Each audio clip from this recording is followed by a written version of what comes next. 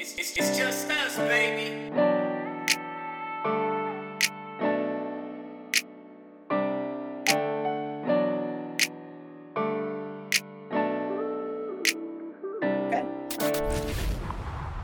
Cross the Streams podcast. Kip here. I feel like, Carolyn, I feel like we just did a pod, even off the air. People have to pay us a Patreon to be to our pre-podcast discussions because we might have solved all the world's problems for the last 30 minutes. But welcome, everyone. Cross the Streams. Kip's here. One of my favorite guests and professionals and colleagues and friends that I hope all of you are following because I know I retweet her a bunch and share a bunch of her great work. But Carolyn Curtis, speaker, secondary survivor, prevent. You have so many awesome titles and you've earned them all. Reintroduce yourself, would you please? That'd be great. Thank you so much, Kip, for having me on. I appreciate the opportunity to spend time with you. And I guess, my husband pointed out recently when I read off my titles, it's very off-putting. And I said, oh, well, you're smart because I'm doing it to throw up a big wall around. So the way I'm doing it now is a little different. I am the mother of 2 rape survivors. And when my eldest was raped, I became a sexual violence victim advocate because I had to help her and the other 2 survivors that night navigate the aftermath. And I helped their families as well. Then I got trained in it. So then I really knew what I was doing. And I then became a prevention educator because I wanted to go out and educate high school and college students about healthy relationships, unhealthy relationships, sexual violence, teen dating violence, and domestic violence. So that's where the prevention educator came in. And as part of that, I became a speaker about the impact of rape, because when you navigate this aftermath as a mother of a rape survivor, hearing the story of what I share moves the needle. You pairing someone's story with empathy, and that is the most powerful form of prevention education, research has shown. And so that's why I became a speaker, and I'm a writer. And I actually just finished writing my memoir about this whole experience. And as I was nearing the end of that, my younger daughter told me that she had been raped. And so in a family of 3 kids, 2 girls and a boy, for those of you keeping track, that's both girls are rape survivors. And so that's why I do this work. And that's why I'm passionate about it. And I'm really focusing in on my speaking and my writing. I've already completed my memoir, so I will be refining that and pitching that out. But really, I'm going to be focusing this fall on talking to schools and getting in the locker rooms and the fraternities and the spaces where high school and college students are to talk to them. And hey, I love all your titles. I know your husband told you what he told you, but you got bona fides with me, credentialed expert. There's so many. Obviously power and peace and positive vibes to you and your whole family, everything you all have been through. I know you just talked to us a little bit about Nova. And then I know when we're discussing Nova and where you were recently in July and early August, I know we'll go on our tangents and we'll get a lot of great information for everybody. But talk about, because I was texting you, I think right after, maybe before you went, hey, let's get back on the pod. And you were headed to New Orleans for an event that I don't think a lot of people that are listening know about, but they should. Exactly. So this organization is wonderful. It's called the National Organization of Victim Assistance. And it is an organization, a professional organization that represents victim advocates across all subspecialties. So that would be Mothers Against Drunk Driving. It would be people whose family members have been murdered. It would be victims that have been victimized by sexual violence, rape or sexual harassment, or domestic violence, teen dating violence. All these areas have victim advocates. Courts have victim advocates, criminal systems, civil systems have victim advocates. But when you're in those moments, you don't know when someone introduces himself, hey, I'm a victim advocate. I've been in that moment. And all I can think of is, what does that mean? Because it doesn't come with a sentence that says, I'm here, even though I'm paid by the agency, I'm here to help navigate this for you. So if you have any questions, just raise your hand, call me later, whatever it is. But so I go to Nova because it's a phenomenal learning opportunity. And with everybody coming from a variety of areas of specialty, you can learn from each other and use things within your area. And my area is sexual violence. So they meet every year. It's a national organization, but it pulls in international attendees, usually 2,000 to 2,500 people. They are partnered with the United States military, all branches of the U.S. military. So any victim advocate within the U.S. military is in some way associated with NOVA and trained by them. So I would say half the attendees are on military bases. Wow. And military aligned, and the other half of us are in, the general public working for agencies. I actually presented there last year. I gave a workshop there, and so this year I was just attending. It was my third time. I presented in 2019 and 2022, and in 2023 I was just attending. And they're wonderful. So I went to different sessions, went to a session every single time I could. It's exhausting. But two I wanted to highlight that I thought would be interesting were number one, Bloom 365 is an agency out of Phoenix, Arizona.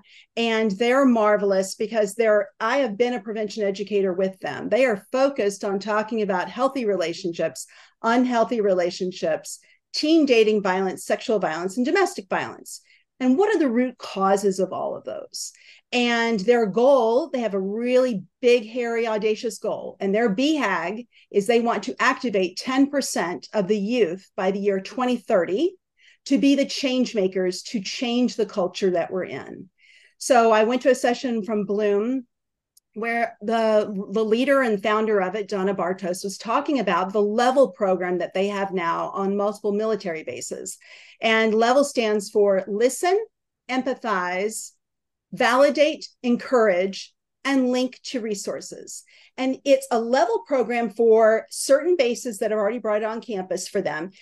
What do you do when someone discloses to you? How do you handle a disclosure? Well, then by training everybody through the LEVEL program, then they feel they're knowledgeable. They understand what it would be like to have, they can imagine better what it would be like to disclose to someone. And they know what to do, where to send that person on their base to get further resources. So that's a very exciting partnership that Bloom is working on with the department. I would love for the Department of Defense to take that up further. The second one that I thought would be really good to highlight was by a call to men. And, Tony is so good. He led the presentation, Tony Porter, and he was talking about, he showed a picture. And I've seen this picture before in other masculinity trainings about healthy masculinity, but it was a picture of a dad with his little, 5-year-old son at the pediatrician getting vaccination shots, and the kid was crying. And he asked the audience, what do you see here? And getting their feedback, right? Oh, it was interesting. Isn't that wonderful that a dad is there? Oh, it's really good to see a dad involved. And then they played the video. So the little kid gets the shot. And then, obviously he starts crying. And then the dad's like, oh no, be a man. You're okay. Be a man. Don't cry. And everyone thought that was great. And I'm sitting there on the front row. I did not raise my hand because I thought if I'm the only person in the room who's going to identify this, I am not going to be that person. But I felt like Monica on the old time show Friends. Yes. In my head, I was doing that right because I wanted to say, but that is an example of putting someone in a box, of putting a 5-year-old in the toxic masculinity box and saying, don't cry. Be a man, suck it up, deal with your feelings, hide it. No, that's great. The dad's in the room, whatever. The mom could be in the room. What really spoke to me was that the people in the room in the workshop were not highlighting that moment. They highlighted other really good learning points. Yeah. But that moment to me in particular, I thought, well, this is how we get here, right? Is that we're not letting men be their whole selves. And Tony did talk about that. Look about men and boys, and are they their role self, ROLE? Are they the whole self, WHOLE? And so I'm glad that Tony talked about that. That's funny you said that, because I wonder now, this makes me think, because I've used that video. And I think I probably took it from Tony or Ted or somebody, because a lot of people use that video. But the one that my guys always stumbled on, and you're totally right with all the framing, I always tried to bring up, because I've been this dad that wanted credit for being in that room, even though I might be causing the harm. But I didn't do any of the mental, emotional scheduling planning to make that visit happen. But then I was going to get all the credit for my wife, even though I'm the one that just did the 5-minute take him there. She did all the, oh, we got to remember that they need vaccines. Oh, we got to figure out where we're going to take them. Oh, what day can it work for all 5 of our schedules? So thank you for bringing that one up, because obviously the big part is, even though you're there, you can cause harm. Intent doesn't equal impact. But the one that tripped my 18 to 22-year-olds up in my past life as a coach was, also don't get a cookie for taking your kid to the doctor. You're supposed to do that. Right? Exactly. Right. It's not called babysitting. Like if you have children, yes, they are your children. You're not babysitting your own children. You're taking care of them. I love the 10% you talked about with Bloom 65, the activating 10%, because I think maybe it's just my analytical mind. I like the tangible, because sometimes I think in this, and I think I get lost maybe in some of my lower moments of like, this is a heavy lift, what we all do. Right. Like we're gonna change the world this year. Really, Kip. But I like the 10%. Like you can measure that. You can, I love that. So I definitely need to deep dive. And it's Bloom 365, because the initials stand for bring love on others more, 365 days a year. You have so many good ones right now. Roll and whole, level. The level made me think of, for coaches out there, because I think in some of this work for coaches, but even in students, and I know you brought this up earlier, talking about your son's experience on campuses, there's these modules that they throw out to us. There's these learning things that you get from HR, and they say, you got to get this done by July 5th or whatever it is. And then you turn it on while at the same time you got a podcast and everything else, and you don't really pay attention. One of the times I actually paid attention, so once again, I'm not putting myself above anybody, was QPR training for suicide prevention, right? Question, persuade, refer. And I remember it because I was like, I kind of like that. I'm a coach. I like acronyms. I like these easy to remember, big. I'm chunking things into memorable pieces. That shit came up. We had a young man, right? One of our players that I was like, in the moment of like high stress, high anxiety, what am I going to do that he's just disclosed he's had these suicidal thoughts? I was like, shit, I got it.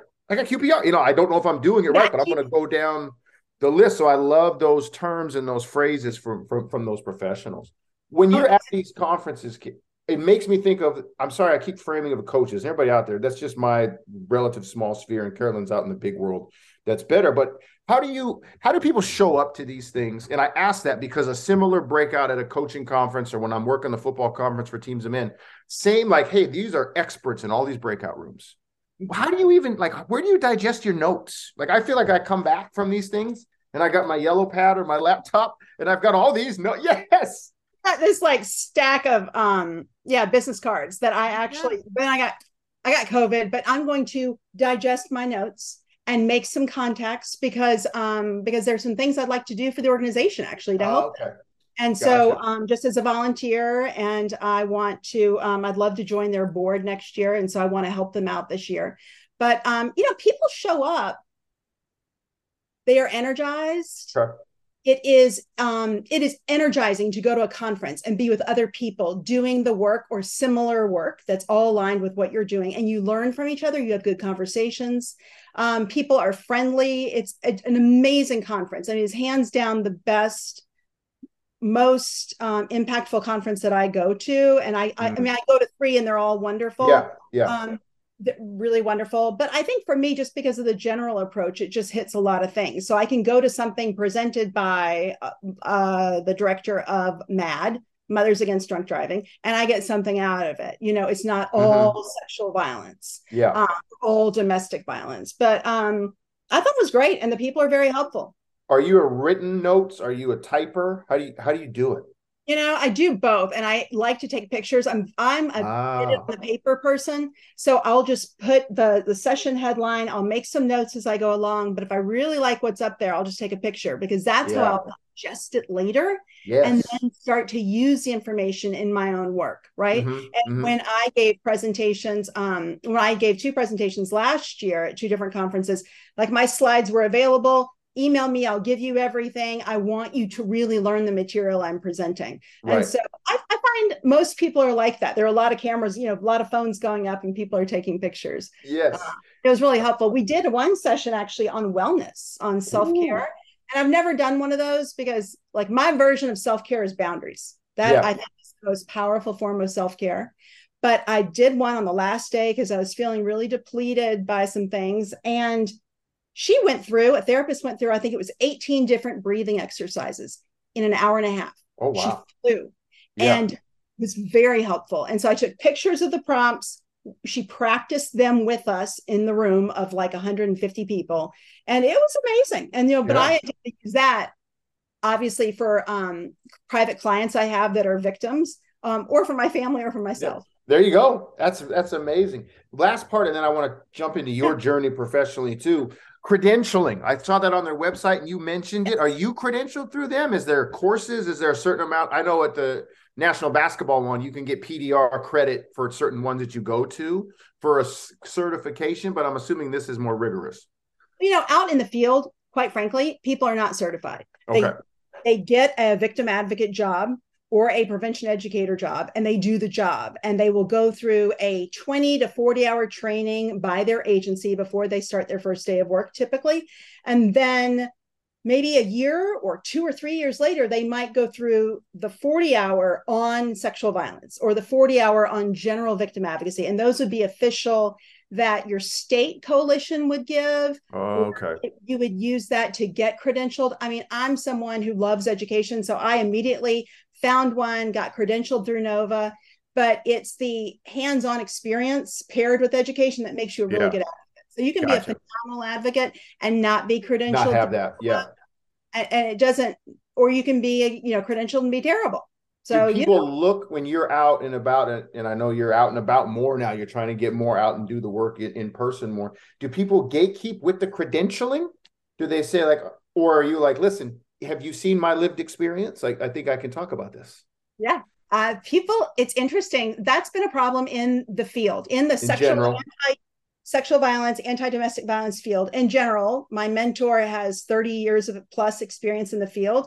And she and I highlighted this last year at our workshop, that the typical pattern is to gatekeep, to keep survivors out, to elevate people with credentials. You have a master's, right. You obviously know everything, even though your master's is in, art therapy, and you don't know anything about the dynamics of, domestic violence.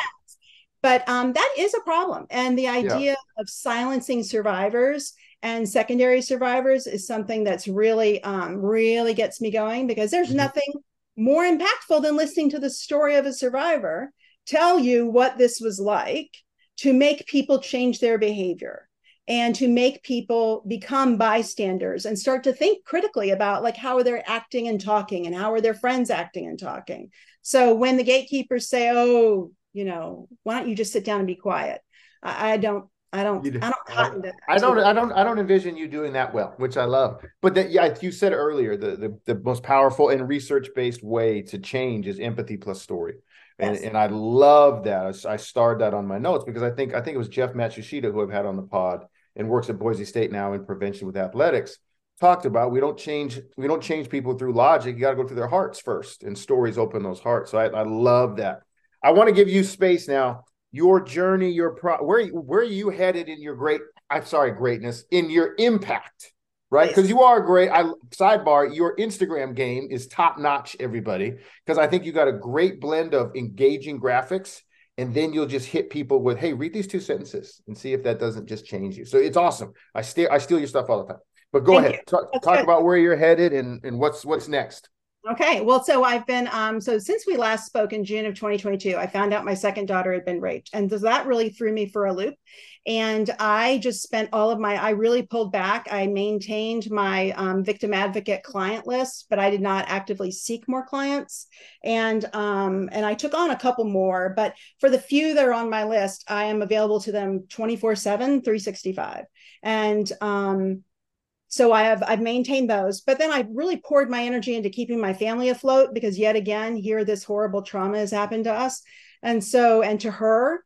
And so we are now far enough out from that I can start paying attention to other things. And I realized that I have a level of PTSD that now 6 years in has just taken multiple hits and has multiple levels to it. So even though I've had a ton of therapy, the PTSD, the post-traumatic stress disorder, that is very, very frequently a side effect of rape for the survivors. But for the secondary survivors, the close loved ones of the survivors, they will often get it as well, predicated on how much they know of what happened. And I got it. And then I got it because I was almost killed And then I got it because my third born, was raped. And so I realized back in June, I can't keep going with this level of activation. So I started in July my post-trauma wellness project, and it is just a concerted effort over the course of this next year to delve month by month into a different focus that will help me. So July was mind. I focused on my mind, and that was a lot of breath work, and it was meditation, which I did not realize I had been doing breath work and meditation actually since I found out my oldest was raped. That was my body's automatic response. Oh, really? I had no idea. What clued you in that you were already doing it? Because I downloaded the Headspace app. Yeah, and, yeah. And I'm there, I was at an archery tournament because my kid does archery, and we're there. And I said, listen, bud, let's try some meditation because I really want to try this. This is back in February. Yeah. And I went through the first exercise. He was game. He goes, okay, I'm in. And we went through an exercise, and I realized, oh, I do this all the time. And it was the idea of just, the exercise was talking to you about, you're sitting on the side of the road. And this is a couple of episodes into this one course, and you notice a car going by. Your job isn't to freak out over the car going by in front of you. Just notice that thought is like a car just going by in front of you. And we're in Vegas, and I was like, oh, we're here south of the strip at this, archery tournament. And I can imagine being there watching these cars go by. And so I was like, oh, I've been doing that all the time. I just acknowledge this gerbil wheel I'm on in my head, but I don't follow the gerbil wheel anywhere. And so it was that, oh, I've been doing that. And I'm really good at breath work anyway.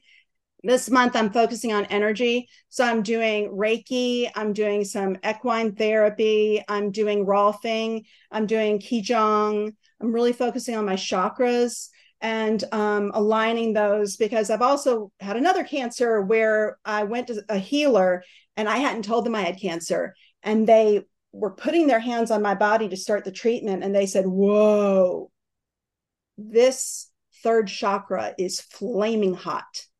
Do you have anything going on? Oh, wow. Funny you should mention that. Yeah. It's the chakra for bladder. And I have bladder cancer, and they were blown away. And so I want to just realign my energy, make sure that I'm getting everything cleansed out.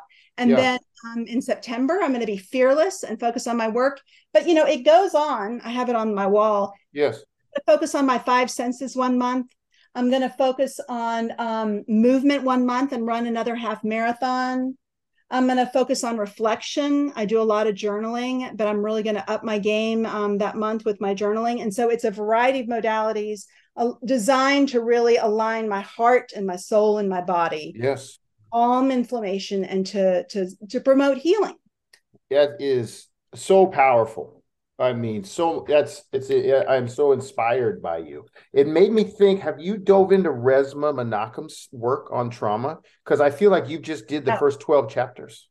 No. Because, My Grandmother's Hands and his, Dr. Resmaa Menakem, his belief system is that trauma must be processed, just like you're talking about. Otherwise, it will sit and kill us, or it'll sit and it'll explode out on another person. So everything you just mentioned, when you talk about that, he's got one that's called zoning in, that I am horrendous at. I need some of your meditative superpower, because he asks you to zone in from a satellite into where you are now. But just notice what you're going past. You're going past the clouds. You're going past, like one of those movies, 360s. And I'm trying because I don't have the level of PTSD that you're obviously processing through, but all of us are carrying, right? Yes. And I recognize that even the trauma of, the minor thing compared to you getting fired from something that I thought was, my future forever. Where do I go with that? Because like you and I talked about I'll have an explosive moment when one of my kids doesn't feed the dog. And I know that in hindsight, it's, Kip, you're bleeding all over these people. That's you. That was just that they forgot the kibbles. It's fine. It's not that's something you're carrying. So I'm very impressed. It's massive. Like, it stays inside you, and it will take over and blind you to your actions and your words if you're not, because the body keeps the score from whatever stress, right? There's a reason he named his book that. Yes, that is so good. Wow. I kind of wish it weren't so good about maybe it could have a moment of deleting some things for us. Yes. Oh, hey, let's talk about state of things. And I love this that you brought this up for us in this prevention field, right? Because we're in the same fight on different fronts, but the same enemy. what are you seeing? What are you noticing? What's sticking out to you right now as you go? Okay, so I was a little blind to something that my son illuminated for me yesterday, because I'm an archery coach and I'm certified, and so I've gone through the online modules of Safe Sport multiple times. Do you sleep? You're an archery coach too? When do you rest? I am a retired archery coach. I'm going to text this to you now more often. Would you go take a rest now, please? So funny. So when I went through Safe Sport, you go through these online modules, don't hurt other people. Here's things to look out for. And I was like, oh my stars, who would do that? Like, because if I'm going through the module, I'm obviously not going to do any of those behaviors, but a perpetrator is just going to click through the module and then go do it anyway. I thought this is really a poor way to educate people. And then I was in the car yesterday with my son and I said, listen, bud, you're a rising senior in college. Both your sisters are survivors. I know you're focused on prevention education within your fraternity. What does it look like? What has your prevention education beyond what we did at home with you growing up? What does it look like? And he said it's all online. Like, you start freshman year, you do it online. Then the fraternity mandates that you do it every year and it's online. And I said, wait a second. So you're telling me you've never had a prevention educator come into a room with you and give a presentation just to talk about different aspects? He said, no, like, we don't ever have that. And I'm on the board actually here where I live of a rape crisis center, and they have prevention educators who go out and meet with the middle school. And yet I know that they need to be meeting with middle school, with parents, with high school, with college. They need to be meeting with everybody. I mean, and they do it for free. So, because it's funded by people like me who donate money and by grants. But this work requires moving beyond a module. It requires a prevention educator in front of people starting conversations, or someone like me who's a speaker with lived experience who can tie in the education with the lived experience and then give you a framework for going forward. And so he was explaining to me that really is something that, would be phenomenal, but it's not something that they on an individual fraternity have the funding for. Mm-hmm, mm-hmm. He went to actually a conference for the fraternity this summer, and he texted me after the first day and said, I just saw the most phenomenal presentation. I said, send me a screenshot of your schedule. I want to see what really moved you. You know what it was? It was someone standing up, telling stories, and it was drug and alcohol prevention based, right? And a doctor was getting up and saying, look, this is what I see. This is what your generation's doing. And this is these are the ramifications. This is what I'm seeing in my ER. And my kid was so blown away. So it's someone who wasn't necessarily engaging in those things, but blown away by the information. And I thought, that's exactly what we all need to be doing for every beginning in middle school, but every high school and college student. That whole 8 to 10 years really needs, depending on how long it takes you to get through college, but that needs to be covered. Yeah. For sure. By organizations. Exactly. You brought up a little bit about the economic side of this. Yes. Right? And you were talking about that. I'd love to hear you talk about this. It's such a unique, because once again, I try not to, even though sometimes I do get in that pessimistic space, the world is against me. But I don't want to paint a malicious brush to higher education, because that's where my lived experience and expertise comes in. But it's amazing I don't know if it's a learned helplessness with the budget or with the people, because every time you go to someone for something similar, like to bring you in, let's talk to all the fraternities at this particular campus. Bring Kip in, let's talk to the athletic department. For all these things. And like you said, let's launch with story, empathy, and connection. And then we can get into dosage that people can do when we leave. And it's always some endpoint of, well, I don't have the ability to pull the trigger on that, or I don't have this next person it's such a frustrating situation with all the other things that it seems like do get funded, number one. But then also I have like a crisis of conscience sometimes. It's exactly what you named, because what if, maybe you should do this for free. Like, maybe you could get to more people if you were like, just give me hours. I just need space. I don't need money.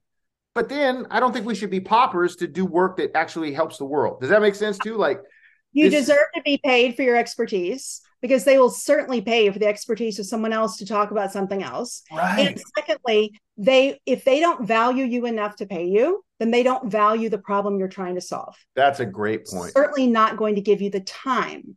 Right. It's so I love your pointing to the middle schools because I just signed up 2 middle school football teams, and Good. people were, and the coaches they were very like, "Kip, I believe in this. I'm worried about moms and dads that think their kids are too young for some of these topics." And I said, number one, we're going to present it in how we live healthy relationships, right? But number two, I don't think that's too young, and I know Yep. you don't either. Like that, I know my daughter's lived experience in 7th and 8th grade was full of dick pics from Yes. 14-year-olds that think that's step 2 after you say, "Hey, I like you. Now here's Yes. my genitals." Right. Yes. So I don't think that's too young. I remember the podcast episode when you talked about that. I mean, it is, it is this thing where they'll talk about it in parent education classes. In high school was my experience. They would talk about, oh, technology, sexting, oh, it's the boogeyman. And I remember at the time I'm sitting next to a woman whose son has been sending dick pics to my child for a better part of a year. And she was just so horrified by everything, my stars. And I'm just like, I can't say My anything. stars. Yes. But like, I'm like, lady, take this seriously because Mhm. it is a crime. And Yes. also he is victimizing my child who didn't Right. ask for it and who is blocking him. And it begins in middle school. Do you see the evolution for you? Because obviously the memoir's coming out, and obviously we get published with that. I think that's marketing through the roof. Do you see No. yourself? Go ahead. That it's a long road to publication. Okay. So, Okay. yeah, God willing. Do you see yourself on more platforms and stages than before, more front facing than even before Yes. you've done? Yeah. In Absolutely. the groups you mentioned, fraternities, where else? Can people, I who else really listening want might be like, "Hey, I really like that lady. How do we get her here?" athletic teams. I would love to get in front of athletic teams because the group, the power and control that is given to athletic teams, to athletic departments, power is unprecedented. The second most powerful group on campus are going to be the fraternities, the Greek life. But power and control is the root of all forms of violence. People are using their power and control on purpose to hurt other people.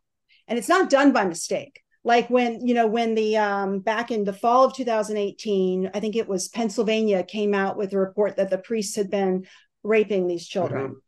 And my son actually happened to be in a Catholic high school that year. And the priest came into religion class and said, "Oh, this news just broke this morning. Mistakes were made. So let's get on with our lesson." And my son, the secondary survivor, his sister had been raped at that point, couldn't say anything. He froze. He was so angry. Mm-hmm. And then he came home and he said, "The thing is, Mom, it's not a mistake. People know exactly what they're doing. So to hide behind that and say, oh, rape was a mistake is a lie. And we're never going to stop it if we're lying to ourselves." And so I think, civic organizations, churches, synagogues, mosques, they can all talk about it. But me, I really want to work with athletic teams and fraternities and sororities. Sorry, I'm swallowed wrong. But yes, I know why you and I have not teamed up with one of these teams yet. We're gonna solve that here going in the future, Yes. and we're gonna be together. How do they follow you? How do they support you? Where can listeners go? Okay, well, the best site, let's go over to my website, would be Carolyn, CAROLYNG, Curtis, CURTIS.com. And there you can sign up for my newsletter. I have that ready to launch over on Substack, and stay in touch with me. And I will be sharing articles that I think are interesting, because if we're going to end this, I think part of ending it is being our best selves and living our best lives. And that is predicated on character, prevention, and purpose. And so I've gotten some really interesting articles and research that I've been reading, and I'll be sharing that every week. Just a little summary, a quick snapshot. I'm not going to do 3 or 4 pages on you. I just want a quick snapshot, just give you a couple of morsels and let you on your way. I love it. Thank you so much, as always. And like I said before, and I mean it, you're inspiring to me and hopefully everybody else listening, and your family is in my thoughts. And we're gonna make this happen. We got some connections to make once we stop recording. I got some ideas already. Exactly. So it's great to talk with you, Kip. Thank you so much.